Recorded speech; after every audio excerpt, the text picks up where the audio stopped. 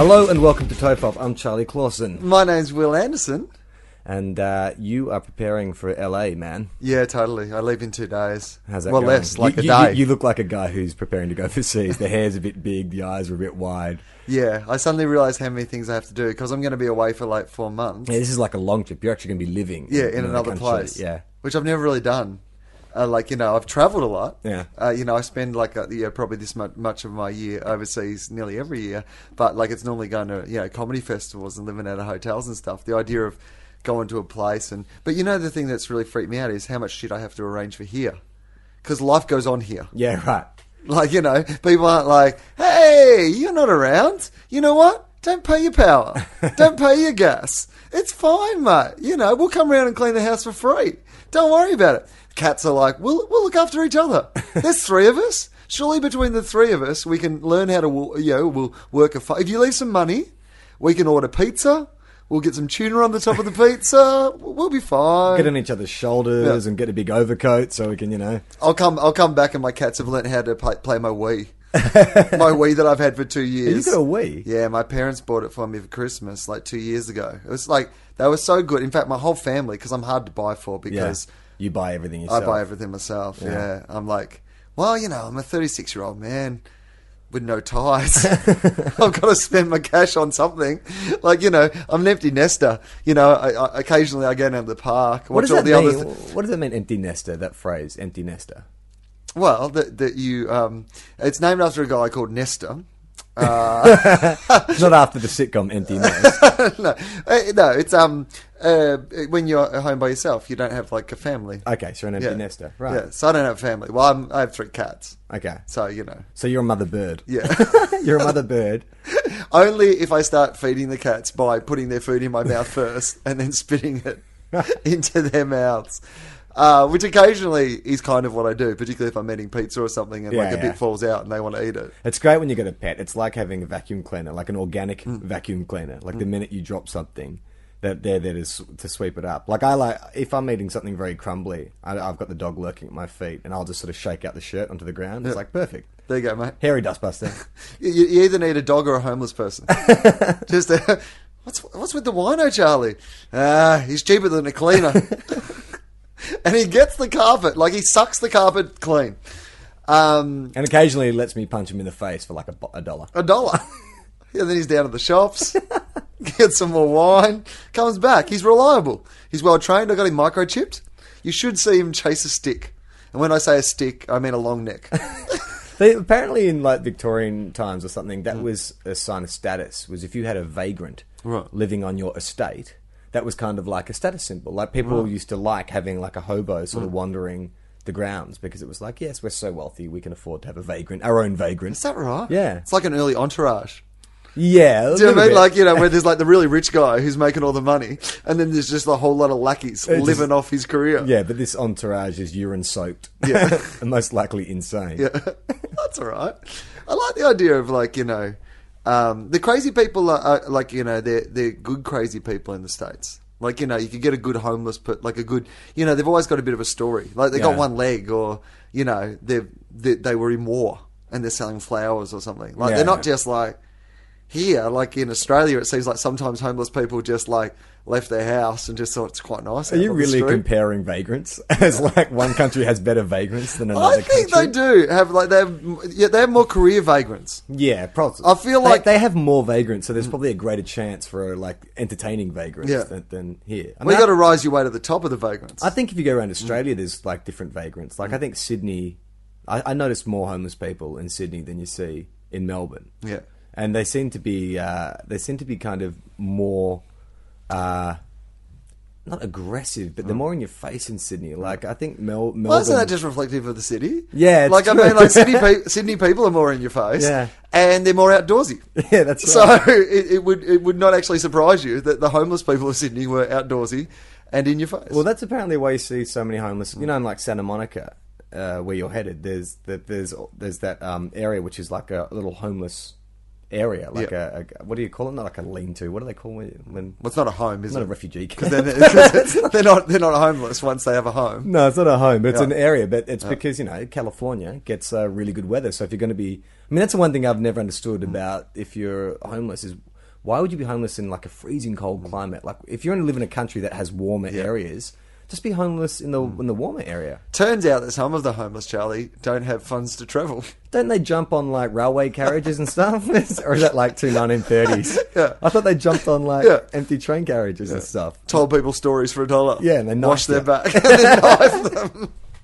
They don't do that? They don't jump? Can you do that? You can't do that anymore. You can't jump on rail carriages to get across the country. No, I don't think so. Have you ever tried? Look, I've been in Melbourne and not put my ticket in the machine. That doesn't qualify. Mate, small steps. It's like a gateway. Yeah. It's like, marijuana is a gateway to like heroin. Yeah. That's kind of like, avoiding a tram fare It's between gateway St to Kilda and the Hobo. city is just like you're one step away, jumping a train, giving a guy a sponge bath. No, so I have to leave. So my parents bought me a Wii. Yeah. For Christmas, which was actually like a nice present. Because like I mentioned, I do buy myself lots of stuff and, fill my house with like, possessions rather than people. And you didn't have a Wii, so... No. They're already off to a good start. No, it's just like, it turns out the reason I didn't have a Wii is I'm not particularly into computer games. Yeah. Are you not into them or you're no good at them? No, I'm not into them. Yeah. So I have so many things to do. Yeah. Like I feel my life is always full of things that I don't have time to do. But you could swap, say, your Law and Order listening time in for a video game. Like, there must be stuff that you... Well, unless I did, because I run... Unless you just listen to video games. while I... Yeah, imagine if I went for a run, listening... have you played the new Call of Duty 4? No, but man, it sounds unreal. I was listening to people yell, there was beeping. Just listening to the demo screen over and over again. Sometimes I just like to listen to really old school computer games, like Space Invaders, Pac-Man. You do have an old school tabletop video game thing at your place. Like Pac-Man and Galaga. That's like my social... Do you say Galaga or Galaga? No, let's call the whole thing off. I'm not sure. I always said Galaga when I was growing up. Yeah. But then as I got older, I was like, well, it's Galaxy. Maybe it's Galaga. See, I don't know. I mean, I know that's your theory. I'm not sure it is derived from Galaxy. Therefore, it has to be Galaga. No. I mean, Galaga, I just think of, the comedian who smashes things with the sledgehammer. Right. Isn't that like G-A-L-L? But Galaga makes me think of Lady Gaga. So I'd like to see the Lady Galaga. La la la la la. Lady Galaga. That's a game. We could do that. Yeah, totally. We could do like people being attacked by like a horde of Lady Gagas that you have to... Meat dresses advancing on you in like sequential movements. Totally. Lady Galaga. Yeah, I like it. It's good. We can sell that to people. So I like that because that's if I have some people over, and that's the only thing that I would like do computer games for. Yeah. If my mates are over, we've had a few drinks or we've like smoked some weed and it's like the middle of the night, you're like, I want something to do that's fun. Those old school games, everyone can just sit down, have a crack, and it's fun. Because some of those new ones, like, because I like video games, but I don't play them because I'm no good at it. No. Like, well, some of the new ones, you got to like take a month off work. Yeah, it's crazy. But it seems to be my mates who are gamers who are good at video games. I think once you have, it's like muscle memory. Like once you can play one, then they just seem to slot in. But like a friend of mine, Cam Knight, he went away for his honeymoon and he had a PS3 which he lent to me. And right. I thought you were going to say which he took on his honeymoon. No. I don't think. Imagine that. I love you both equally. I'll play with you while she's asleep. After they just consummated their marriage, she goes to sleep and then she just sees a bleep, bleep, bleep, bleep, bleep. No, he lent it to me, and he gave me a game called Batman Arkham Asylum, which apparently is like, the greatest superhero video game ever made. Like that. Well, that's how you get me in. Yeah. Like, if you go, Batman's involved, I'll be like, oh, hang on. It's pretty amazing. Like, you do feel like you're Batman. Like, it's pretty exciting like that. But I had it for 3 weeks. I would like to play all the scenes where I have to maintain my secret identity. I bet they don't have those in the game. But if I was designing the Batman game, there'd be less of the action sequences and more a lot of situations where I had to like hide my secret identity, or just times where I could like fuck models in the the pool at a hotel and then buy it. All the Bruce Wayne moments. That'd be like my video game. I think they actually have a video game which is just the Playboy Mansion. It sounds like the game you need to play. Yeah, right. They did have one at one stage, but this game was like, no, this was just about bashing criminals and that kind of stuff.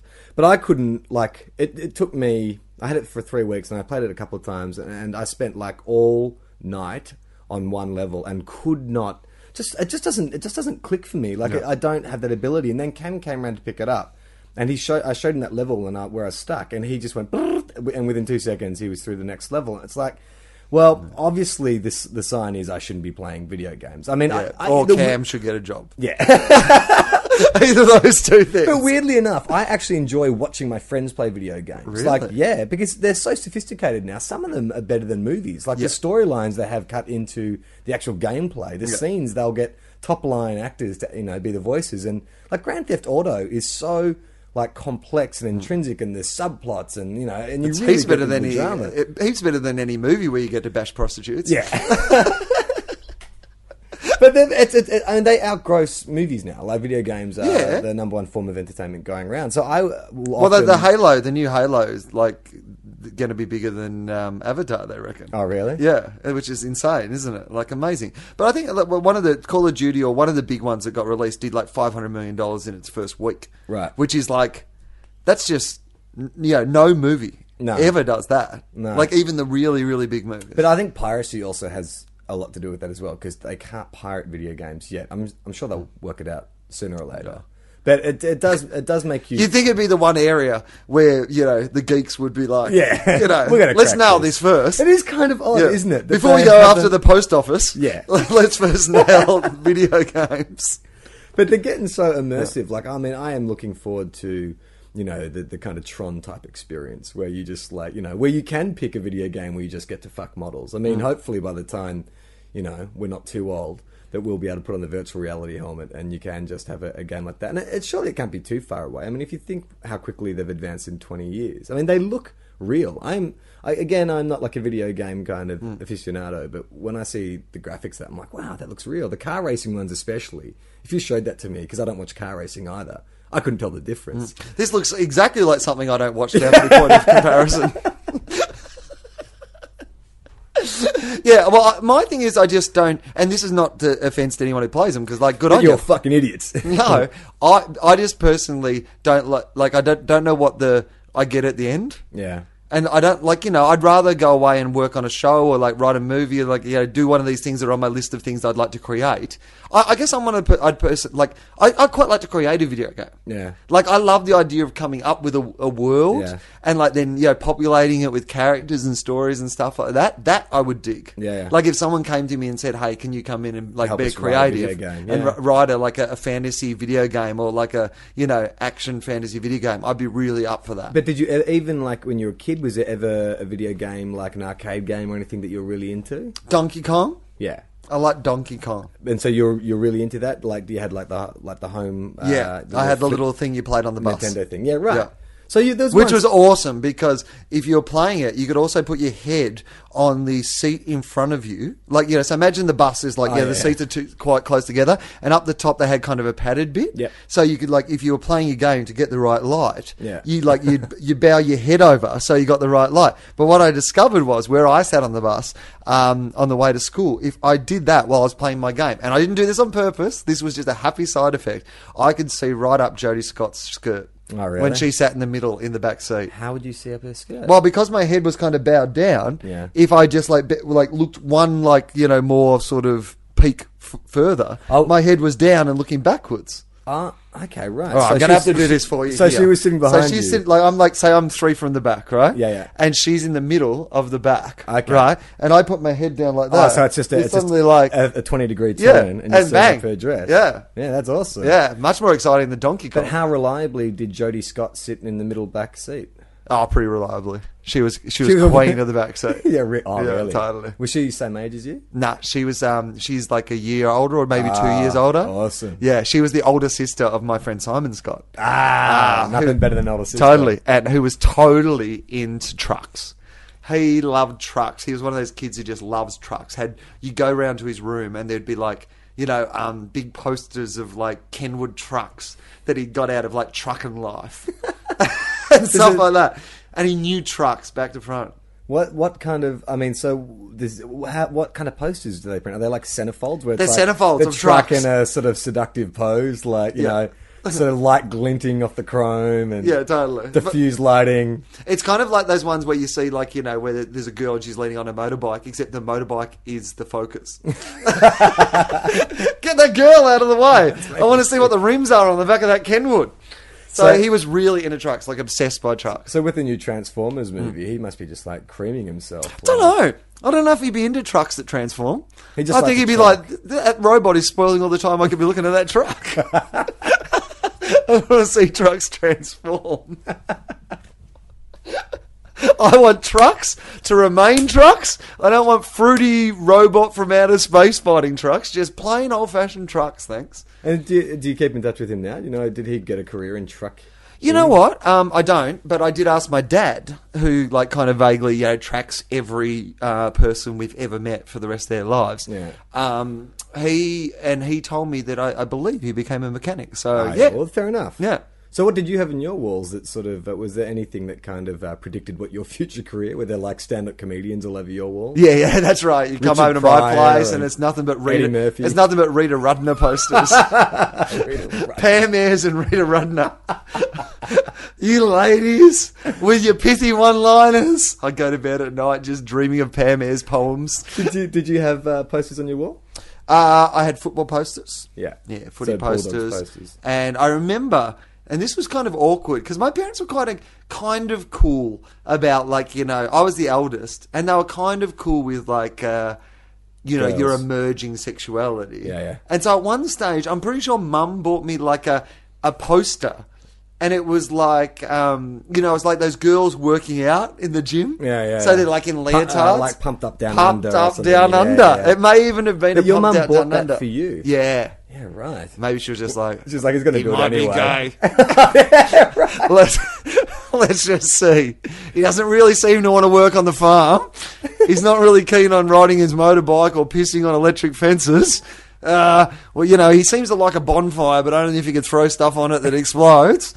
He climbed a tree once, but he fell out. So let's just give him a poster of a girl and see how he reacts. I remember I had to ask my mum's permission to buy a Sports Illustrated diary that had, like, obviously each page was like another photo of Elle Macpherson or Rachel Hunter, whoever the girls were.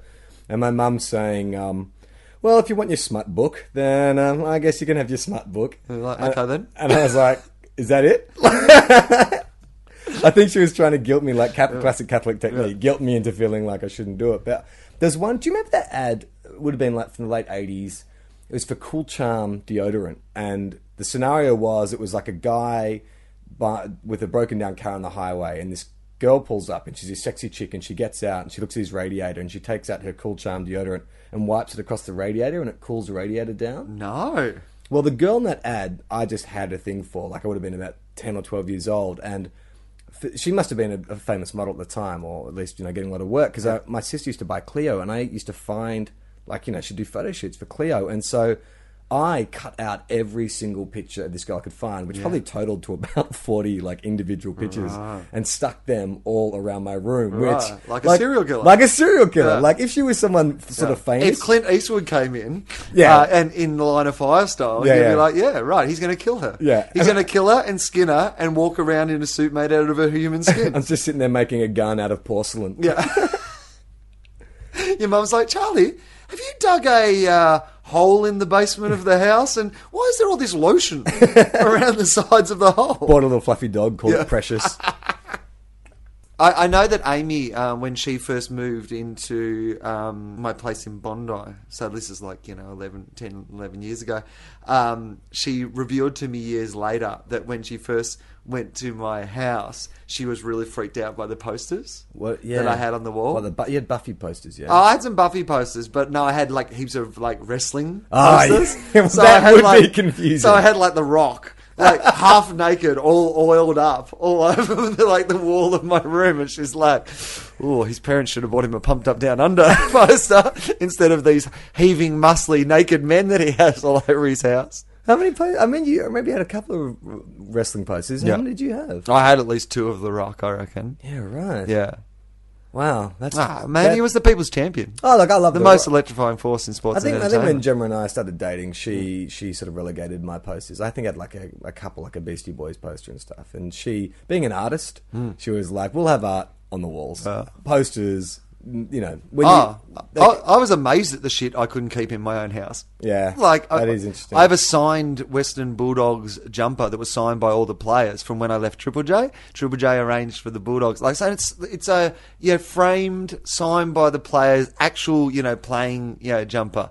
brilliant. Like, and my football club that I barrack for, like, you know, I mean, obviously, you know, someone in marketing's like sorted it all out, but they've gone to the effort of, you know, giving me this thing. Yeah. But you had the... That's in my office, out the back. But at least you've got an office. I mean, all my toys, they're all, most of them are in a box under the bed. I have a couple up the wall, but this room is... And they're all there just talking to each other, dreading that you're going to send them to some sort of evil play school where they'll be tormented, where there'll be other mean toys, and, you know, they love you, Charlie, and they want to be with you. If you've not seen Toy Story 3, then this is probably... I think most people picked up the reference. Did enough business. I actually have my teddy bear from, like, you know, from when I was 2. I still have, it's somewhere around here somewhere, but I still have my teddy bear, which if you see him, he's missing a leg because I stuck it into a fire when I was like 3. Mum had to sort of throw it in the pond or something to put it out, and rather than just buy me a new teddy bear, they just sewed like a patch. Like not even the same material, like, you know, whatever fur the teddy bear was made out of. They just got like sheep's wool and sewed so my teddy bear had an artificial limb. I had an amputee teddy bear and I still have him. I can't bear to throw him out, even though I'm not sentimental really at all. Like, I've lost members of my family. I don't have anything of theirs around, but I've got this fucking teddy bear. Yeah, but he's a survivor. Yeah, I mean, he's done a lot of his career with one leg. I think that's it. I feel like he's been through a lot, and if I threw him out now, that would just be the ultimate insult. Totally. And there's no one I could give him to because he must be infested with so much disease by now. Oh, it's good. Don't they accumulate disease? Yeah, all right, but give it to a kid. Kids need to have diseases. Go and rub it on some kids at the park. Because you know what? Like, kids are getting, like, you know, asthma and stuff because their parents won't let them get dirty anymore. You should go down to the park as a public service to the health of our nation and rub your amputee teddy bear on strangers' babies. Either that, or I should just colonise new land and just give it to the natives. Oh, yeah. It's like, here we go. Here's a token of... Didn't Charlie go to Tahiti a few years ago? And why is it now called Charlie Land? No one would ever want to go to Charlie Land.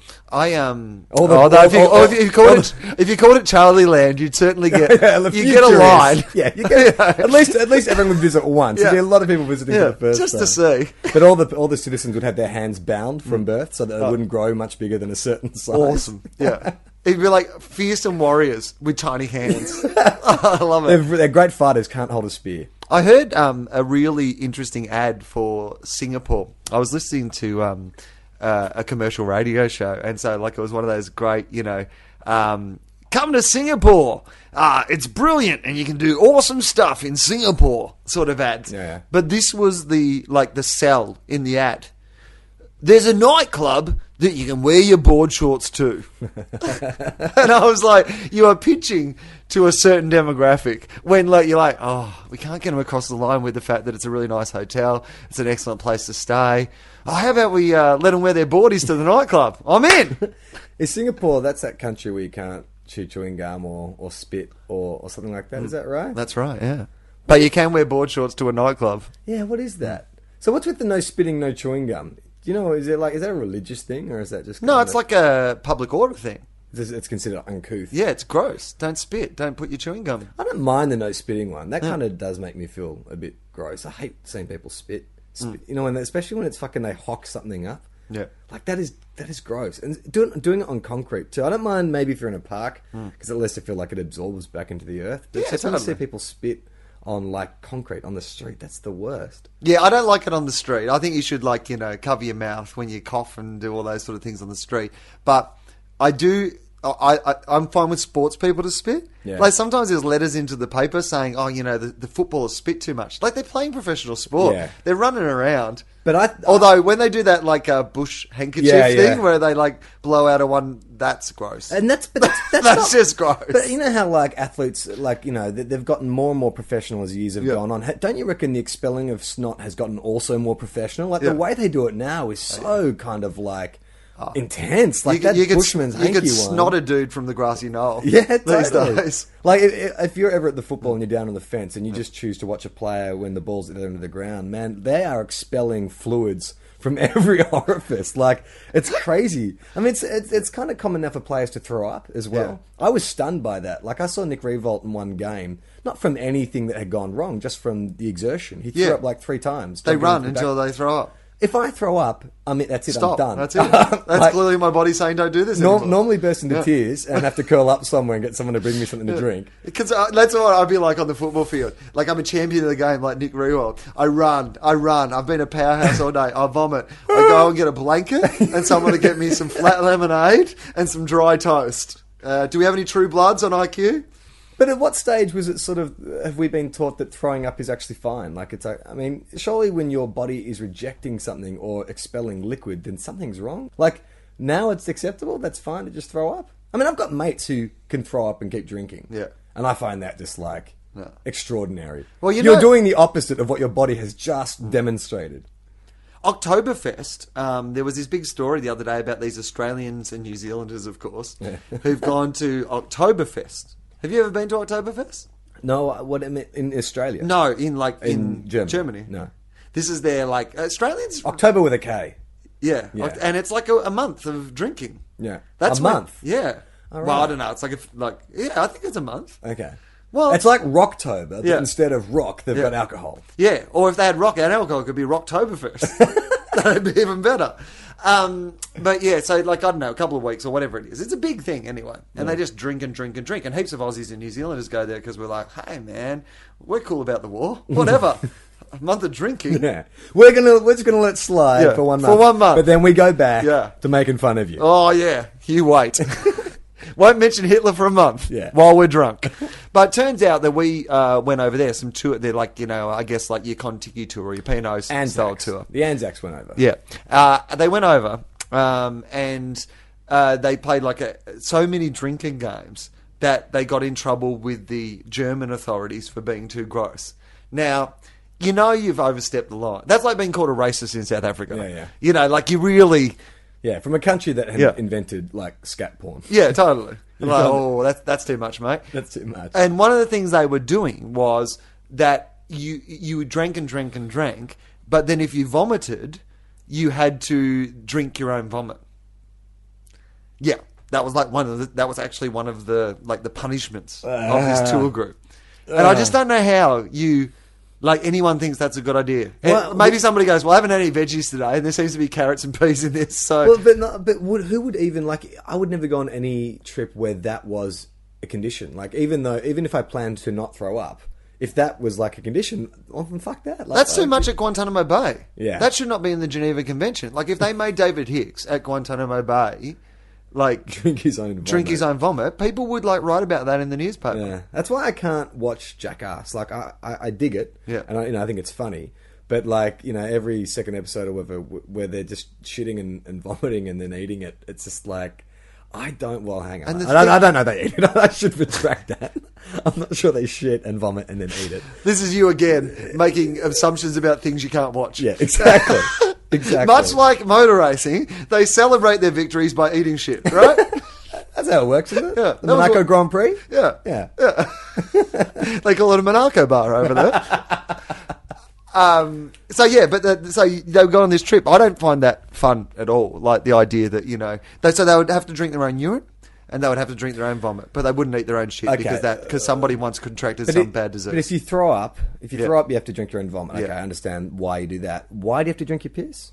If you go to the toilet, you then have to drink it? There was something. Is there a rule like if you lose any bodily fluids, you then have to re-imbibe those fluids? Yeah.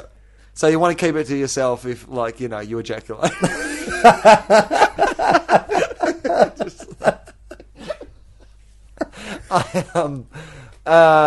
So that's Australians and New Zealanders doing us proud overseas. Yeah. It's always the Aussies and New Zealanders. Anzac, the Australian New Zealand alcohol call. Yeah. Not enough to go to a country and just, like, you know, drink for 2 weeks or whatever it is. You also have to add a fear factor sort of element to it. Yeah, but we've talked about this before, but I don't understand why on fear factor, those gross out tests, how that relates to fear, because being grossed out is not related to fear. It's not as catchy to call the show Gross Factor. I bet there is a gross factor. I'm sure that they're developing. I would bet my house that there has been a pilot made for a show called Gross Factor, which is just all gross stuff. Yeah. Like all just insects and bodily fluids and sticking your hand up a cow's ass. We've had Tom Arnold in to do a shit. Now you have to eat all those shits and identify which one belongs to TV funny man Tom Arnold. Have you stuck your hand up a cow's bum? Yeah. Well, not up its bum. Well, up its... Yeah, you don't stick it. What if is you it? If you stick your hand up its bum looking for a baby, It's you're not... gonna. You're going to be bitterly disappointed. Yeah. It's not a cloaca, is it? Cows don't have cloacas. No. Cloacas A thing that chicken. you wave at the soccer. Oh, no. That's not it. No, cloacas are just a multifunctional hole, isn't Yeah. it? You can shit and piss out of it and drop an egg if you want to. I just love the idea of a multifunctional. I know, hole. I was just thinking, actually. Makes your fucking like bits sound like a Swiss Army knife. I wouldn't mind a multifunctional hole. Yeah. It would make things a lot easier. What would your multifunctions be? So you could piss, you could shit, you could lay an egg.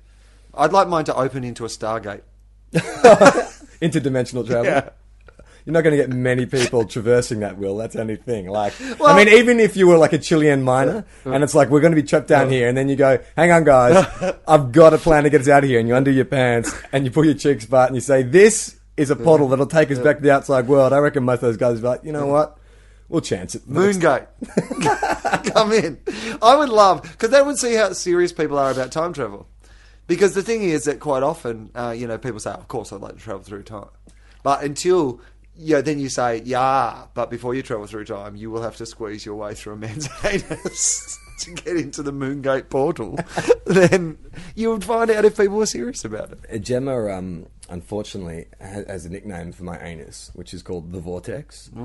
And it came one day when Vortex. Yeah, It sounds like a gladiator. Well, I thought it was a bit like harsh until she explained why. And what had happened is one morning. Yeah, because you don't want to insult anyone's anus. The proudest part of their I'm body. quite proud of my anus. Okay, I think it's sure. good anus. But she was, I can't remember what it was, but she'd just received news that had upset her, and it was in the morning, and I was just trying to cheer her up. So I'm like clowning around in the So bed. you're putting eyes on your bum cheeks No, and talking through your anus? No, it wasn't intentional. I Okay, was in my pajamas and I was clowning, trying to cheer her up, and I did a. You were clowning? Yeah, clowning. Is that what you do when she's sad? You No, do some clowning. I don't always do clowning, Yeah. but in this instance, I was. Gemma, clowning. there's a tiny car out the front. Come out here for a surprise. I haven't actually been trained in clowning, so I'm sure there's probably guys who have gone to some like prestigious French drama school who'd say, showing your anus to a girl is not clowning. It doesn't be great if, some guy's in a relationship and he goes, "Oh, I'll clown around," but he does that really like French,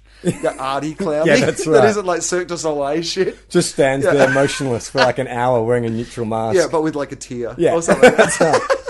No, in this instance, I just did a somersault off the bed because I was like, "Hey, look at me."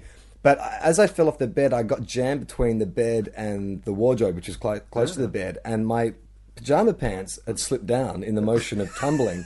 So Gemma was sitting in bed, and by the time I finished my rotation, my ass was quite close to her face, but my pants were down, and she was staring deep into what she then named the vortex. Yeah, fair enough. And she said that it appeared to her that all like light and life was being drawn into this area, never to emerge again.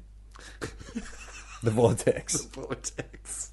So now, whenever we hear the word vortex, it does make me laugh. I think Is there a movie called The Vortex? I'm not sure. There's the black hole, Right. which also sucked in light and life. Yeah. But there is a vacuum cleaner called the Vortex, Oh. which often makes us laugh. Yeah. Whenever we see an ad for the Vortex, sucks up all the dust. Clean your house with the Vortex. I mean, people name their penises, so why can't you name your anus? No reason. What would you name yours? Asama. Because I don't like people to see it. I like it to think it's hidden away. That's right. And nobody knows if it really exists or not. Asama. That's what I would like. But occasionally, I'd like it to put out a video? Yeah. Just to update everybody, so to speak. Excuse the pun. And it would just be like my anus, just like, but with a newspaper or commenting on a topical event so that people knew that it was like... Taking responsibility for global tragedies. Yeah, that's right. After like a particularly nasty, silent but deadly, Yeah. 2 days later, your anus releases a video claiming responsibility. And that elevator in the Osterio building, that was me, Osama. So, LA. LA. Oh yeah, so I have to arrange for everything to, just your life and to try to think ahead of what all these things are going to be. And then you're moving to like a complete other country as well, which is like... It's scary. It is a little scary. Yeah. Like I hadn't really thought about it until now, but the idea of like living somewhere for a considerable period of time is like you're suddenly like, oh, I'm going to have to meet new people. I don't really like new people. But you got the accent, you know, like when you go to the States, like at least it's an icebreaker. I mean, you know, after a couple of minutes, they'll probably realise you're boring, they don't like you. But totally. You've got that 2-minute window for them to actually be interested in what you're saying. Yeah. Although I have noticed, like in subsequent trips to the States, like when I first went over, much more exotic. But then, since more and more Australians have become well known and famous, Sam Worthington, Sam fucking Worthington, another thing to fucking hate that dude for. Besides Clash of the Titans. Yeah. It's just, we're not as exotic anymore. In fact, most Americans now can pick the accent. Like when I first... I'm going to tell people I'm from New Zealand. They're hot, you know, with the Hobbits and with like Flight of the Conchords. Well, people, I'd assume they'd think we're the same, one and the same, wouldn't we? Oh, yeah, totally. Well, that's what I mean. That's why I'm going to, you know... I don't think you're going to give yourself any status boost by saying I'm a Kiwi over... I don't think they have a better reputation than Australians. I think they generally think we're the same thing. Racist. Not a good way to start your conversation. You're a racist. We're not the same at all, you racist. So you're going to be doing stand-up over there. You can't be making no Kevin Rudd jokes. No, I haven't. I'm a bit worried. I have a show, like the Improv, and the Melrose Improv, which is like, you know, like that is the place where like Richard Pryor and like, you know, Letterman and Leno and all those Rita guys. Rudner, Pam Ayres, Sarah Silverman, Chris Rock. Like, I mean, it is a real home of like, you know, sort of legendary comedy. And I've got like a headlining show there, and I'm so like nervous that no one will come because, like, you know, who knows, right? Yeah. And so I put it out on Twitter. And how's this? This is what I do love about going overseas is going overseas, I think, is an opportunity to meet Australians that you wouldn't normally bump into in your circles here. But, you know, might be really nice people, right? So this is the power couple. I've been reached out to by a power couple, an Australian power couple, who are happening to be in LA on November 11 and said, reached out to me on Twitter and said, hey, we're going to come and see your show. And I was like, I've never met these people before. They're Australians, and I know of them both, and I was pretty excited that they were going to come along. But I was like, oh, that's come out of nowhere. Who is it? Well, do you want to guess who the power couple is? Beck and Leighton. You're kind of in the right zone of like a Beck and a Leighton. Power couple? Yeah, one of them's much taller than the other, if that helps. Oh, shit, man. Yeah. Are they both in entertainment? They're both in entertainment. Okay. They both sing. One of them at least dances. Hugh Jackman and Deborah Lee Furness? Oh, no. Oh, shit. That would be good, though, wouldn't it? Yeah, that would be awesome. I'm just going to name all these people that you wish were coming instead of the power couple. That's way too... Yeah, now I'm disappointed. Like, I'm disappointed about my power couple. My power couple isn't that good. Think lower your sights. Yeah. Okay, tall... Think the sort of people that I would be excited about, but the sort of people that also might come and see my show. So don't set your expectations too high. Oh, okay. I don't know. I'm pulling a blank. A particularly short guy. Keith Urban and Nicole Kidman. Oh, no. Yet another good power couple. The human internet needs to get reset. No, that was good, though. You immediately went to short guy. Yeah. Okay, I've probably been a bit mean-spirited. Okay. The other guy in this relationship. Two guys. Okay. Yes. Dame, what's his, the littlest hobo. The littlest homo. Is it? Anthony Kalia. Yeah. Anthony Kalia. He hasn't listened to that episode where we called him the littlest homo, has he? Oh, dear God, please don't. Well, don't. Hey, this is. He doesn't listen to the podcast, does he? Well, if he has, that was like one of the earliest episodes. Yeah, right. Maybe this is a setup, dude. Oh, Maybe he's like, I'm going to fucking show you, Anderson. Make fun of me. Come to your show and punch you in the cock. I mean, I have to stand on something, but... And who's his boyfriend? Tim Campbell. Who's that? He's like an Australian singer, dancer. He was a Channel 7 TV presenter. They're like a power couple. Okay, I didn't know that. I didn't know that. Yeah, totally. I don't know. I couldn't pick Tim Campbell out of a lineup. What does he look like? Tall, thin, good looking. What colour hair? Sandy, sort of browny, blondie. Oh, does he look a bit like Conan O'Brien? Yeah, kind of good looking. Yeah. He's totally. feeling Home and Away or something. Yeah, totally. Yeah. Okay, cool. All right. Yeah. Power couple. Yeah, they're a power couple, man. Yeah, shit. They're like you know, in Australian gay royalty, they'd be right up there. I suppose. They'd be like our entertainment's hottest gay power couple, wouldn't they? I guess so. Who would be their equivalent in the States? Who's like the Alan and Portia de Rossi. They are Alan and Portia de Rossi. Yeah. Yeah, you're right. And Portia's Australian, so kind of, you know, there's a link there. Totally. Very tenuous. That's another power couple I'm disappointed not coming. Why are not Alan and Portia de Rossi? I would love if I rock up and Tim Campbell and Anthony Clear, thank you to them both for saying they were going to come along to the show, rocked up, but also in the audience were Nicole Kidman and Keith Urban, Hugh Jackman and Deborah Lee Finesse, and who did you just say? Ellen and Ellen DeGeneres and Portia de Rossi. So how did they reach out to you on Twitter? On Twitter. Which one? Tim. They write together, one word at a time? Yeah. We would love to see your show. You're just getting one-word tweets from either of their accounts? Is that how I would love that if they did.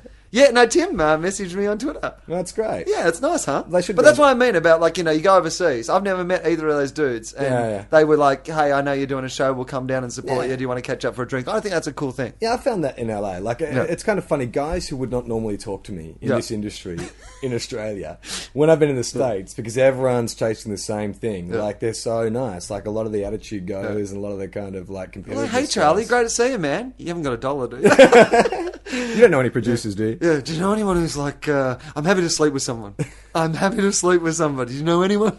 I mean, I don't know if we've talked about, mentioned this before, but I do remember going to an audition when I was over there for some Fox series, and it was for an American character, and I was sitting in the waiting room, and I recognised one of the guys from Australia, and so we started chatting, and then another guy piped up, and he was Australian, another guy popped up, and he was Australian, and there was one guy in the room who wasn't Australian, and he was looking at the script and looking at us going, have I got this wrong? Was this part for an Australian? And we're like, no. And he's like, what are you people doing over here? Like, there's so many of you now. You're taking all our parts. It's like he's going to auditions and it's like the scene from Spartacus.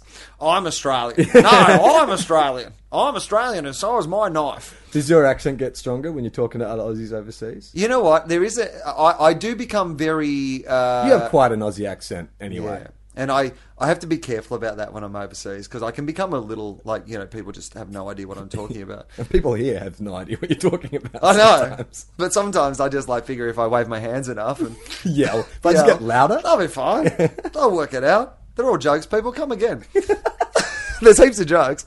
Don't worry about it. There's enough for two times. I do a bit about a vortex. You'll love it. Don't fill up on like the whole show. It's like filling up on bread and shit at Sizzler.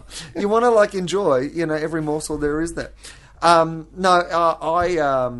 noticed that I'm very Australian when I go overseas, as in very proud of everything Australian. Things that when back here I would think are shit and would never defend. Yeah. The minute I get overseas, I am just like, you know... Listen to this Shannon Knoll album. It's awesome. Totally. This is rock. I'm the first guy singing Down Under in the Aussie bar. Do you know what I mean? That is...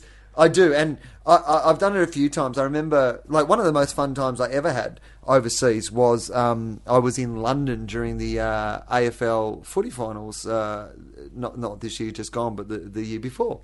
And I went to right across town on the train to go to this, like, you know, Aussie bar where they were playing, you know, Hawthorn and the Bulldogs.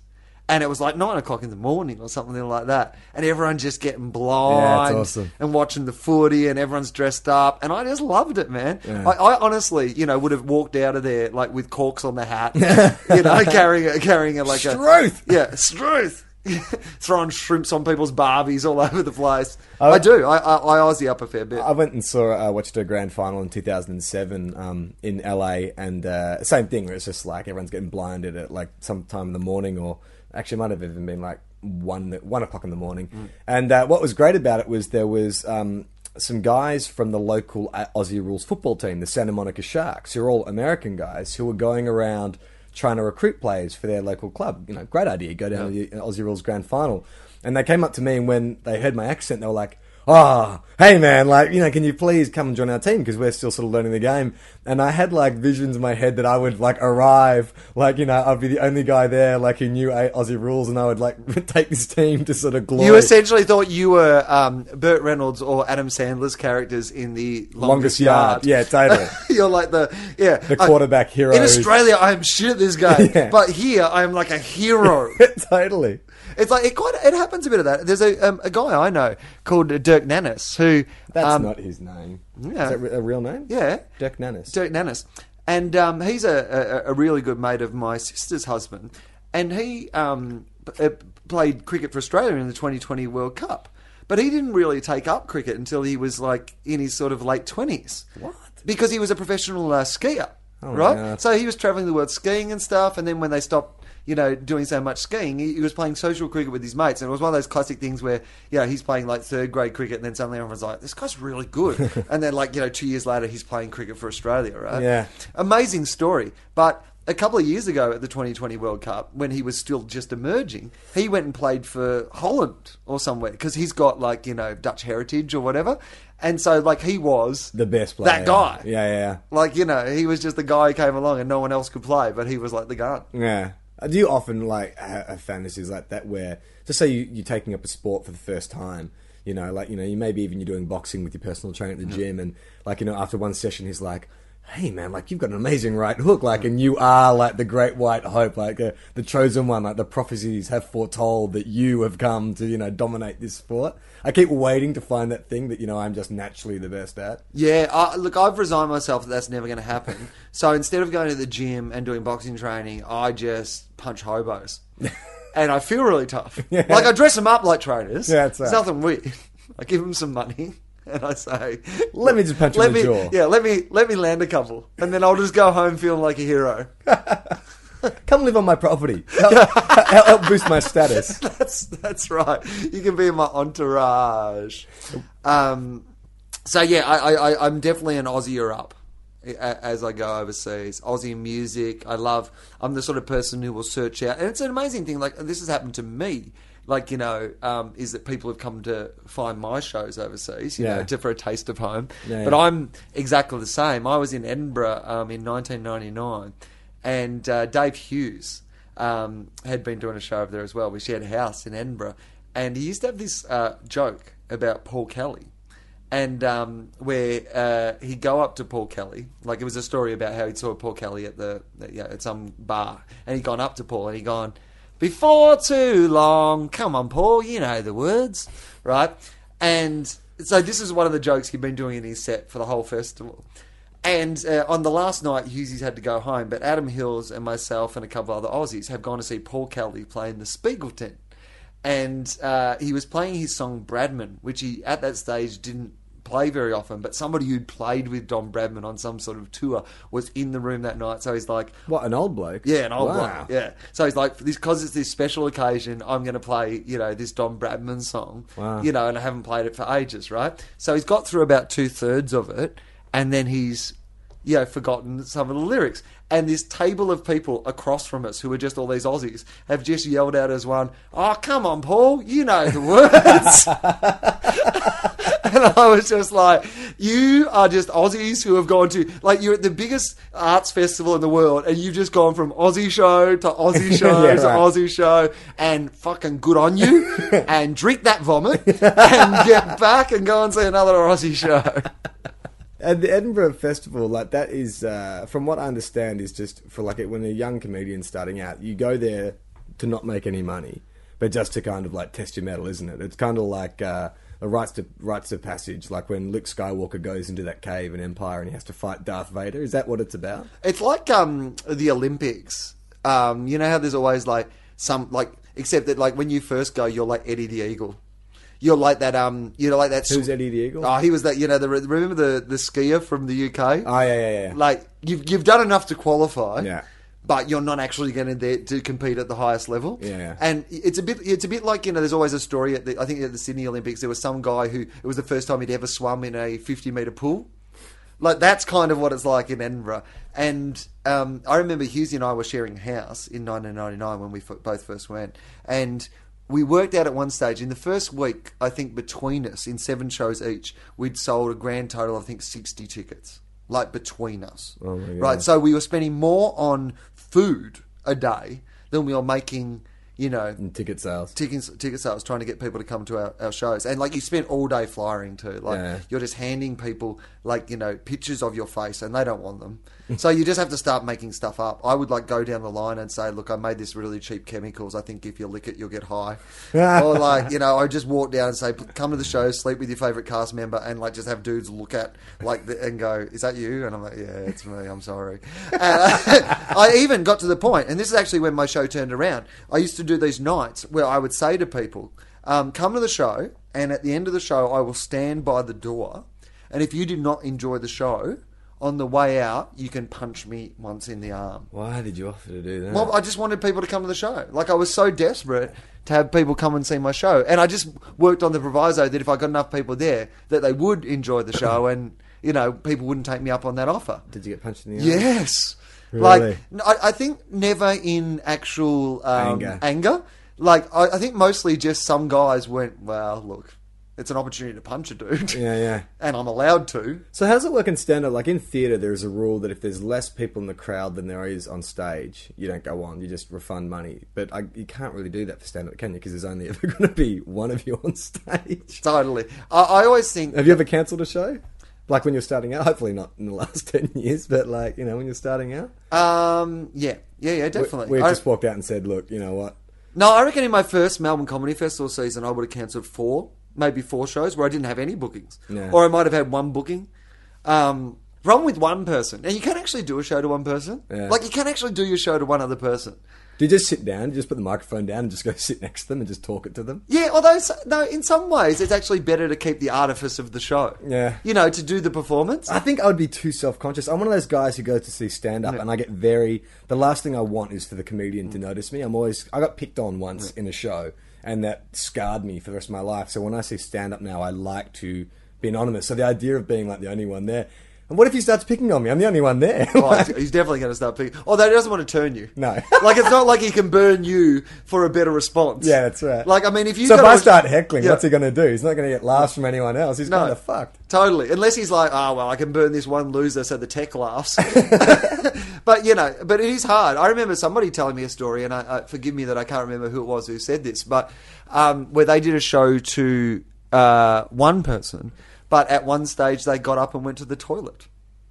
And they didn't know whether they were meant to keep doing the show or do you just wait until that person comes back? If they do come back at all. Yeah. You'd wait. You don't keep going.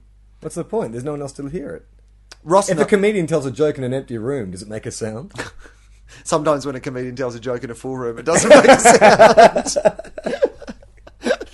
That's worse. There is no greater silence than a room full of people ignoring your joke. That is the silence of a large audience of people who, as one, decide that they are not going to laugh at your joke. Ross Noble told me a story of he did a show where he was about to finish, like going to his last joke, and as he was about to do that, this girl got up to go to the toilet, and he actually said, "Look, I'm just about to finish. In fact, I'm just launching into the last bit. If you just," she goes, "No, I really have to just really go." And so, like, because of that moment, he was like, right, well, I'll wait until you get back. So, like, there's this whole room full of people. So he decided, and he just thought it'd be fun to see how long he could go without talking, but be funny without talking, right? Yeah. And so it's going on, and suddenly... Like the French clowning we were discussing before. Suddenly he realises, what if she doesn't come back? Like, it's been quite a long time. Maybe she doesn't want to get, picked on or whatever when she comes back in. Maybe she's just waiting outside the door. So he's starting to go, oh my God, I've locked myself into this, thing. Fear. And the audience aren't really going with it, to be honest. Like, I can see how comedically that would have sounded like an awesome idea. At the start, I reckon 30 seconds of that, it'd be great. But then after that, because they don't know either, like they're thinking the same thing. Yeah. Is a girl coming back? Yeah, we've got another show to go to. Yeah. Yeah, I mean, it's been really good. Like, I mean, we're not going to really... I know, that's the other thing too. It's your last joke. Yeah. Like, you could have had like a dynamite show, but if your last joke really, really bombs, then that could fucking sour everything. Right. So finally she's come back and sat in the room. So Ross thought, rather than going to my last joke, it would just be funny to go, thank you very much, good night, and then just walk off, which I think is hilarious. Yeah. Apparently, about 75% of the audience didn't think it was as hilarious as he thought it was. And then they all just kind of walked away confused. Did he go back on and do the last joke? I don't know. Actually, I don't know. I think it's one of the... I think at that point, yeah. Speaking of which, let's let it go. Oh, okay. Plugging Facebook, blah, blah, blah. Oh, yes. Plugging So, Twitter. well, go onto our Facebook page. No, we'll plug these things properly. Well, you do it, because I plug it every week. All right. You do the sell. Make me want to go to the Facebook page, Will. All right, we have a Facebook page, and there's some interesting things on our Facebook page. For example... Like what? There is a picture and some video of that dude who tested his flying trench coat off the Eiffel Tower. What's his name? Fritz something another. Frenchie. Let's call it Frenchie. Yeah, right. Yeah. And you said at the time, if that was on YouTube, it would have all these hits. Turns out it is on YouTube. So if you actually want to see this dude die. It's kind of funny, isn't it? Like, if that video was shot like a week ago of a guy jumping off the Eiffel Tower, I'd be like, ugh. But because it's in black and white, yeah, it's kind of like, if you had like a bit of like old timey piano, like if you've seen the footage, it does lend itself to that. Yeah, you could put some subtitles. Yeah. Oh no, France. Yeah, that's right. The title cards that come up for a silent film. So like if there's things we've talked about, or if you've got more information or we've got more information, we tend to post it on the Facebook page for some extra stuff. So go onto there. Also, you can follow Charlie on Twitter, which is CX Clawson. And I'm Will_Anderson if you want to find me there. And I've noticed that heaps of people have been adding their quotes to Tofop quotes. It's great. And I've been loving it. I love seeing it back. Yeah. And I'm like... It does make me wonder, though, if we have better quotes that have gone over 140 characters. Like, it's the best of the short quotes. Yeah. Oh, that's right. Yeah, you may have noticed that I've been only trying to say pithy things. That's a second going to but like, you're like, Will, I've been enjoying talking to you, but why do you seem to be counting every word you say on your fingers, like your Rain Man? Why is that? So, so find us on Tofop Quotes as well. So there you go. That's the plug. That's a plug. There we go. I'm Charlie Clausen. My name's Will Anderson. See ya.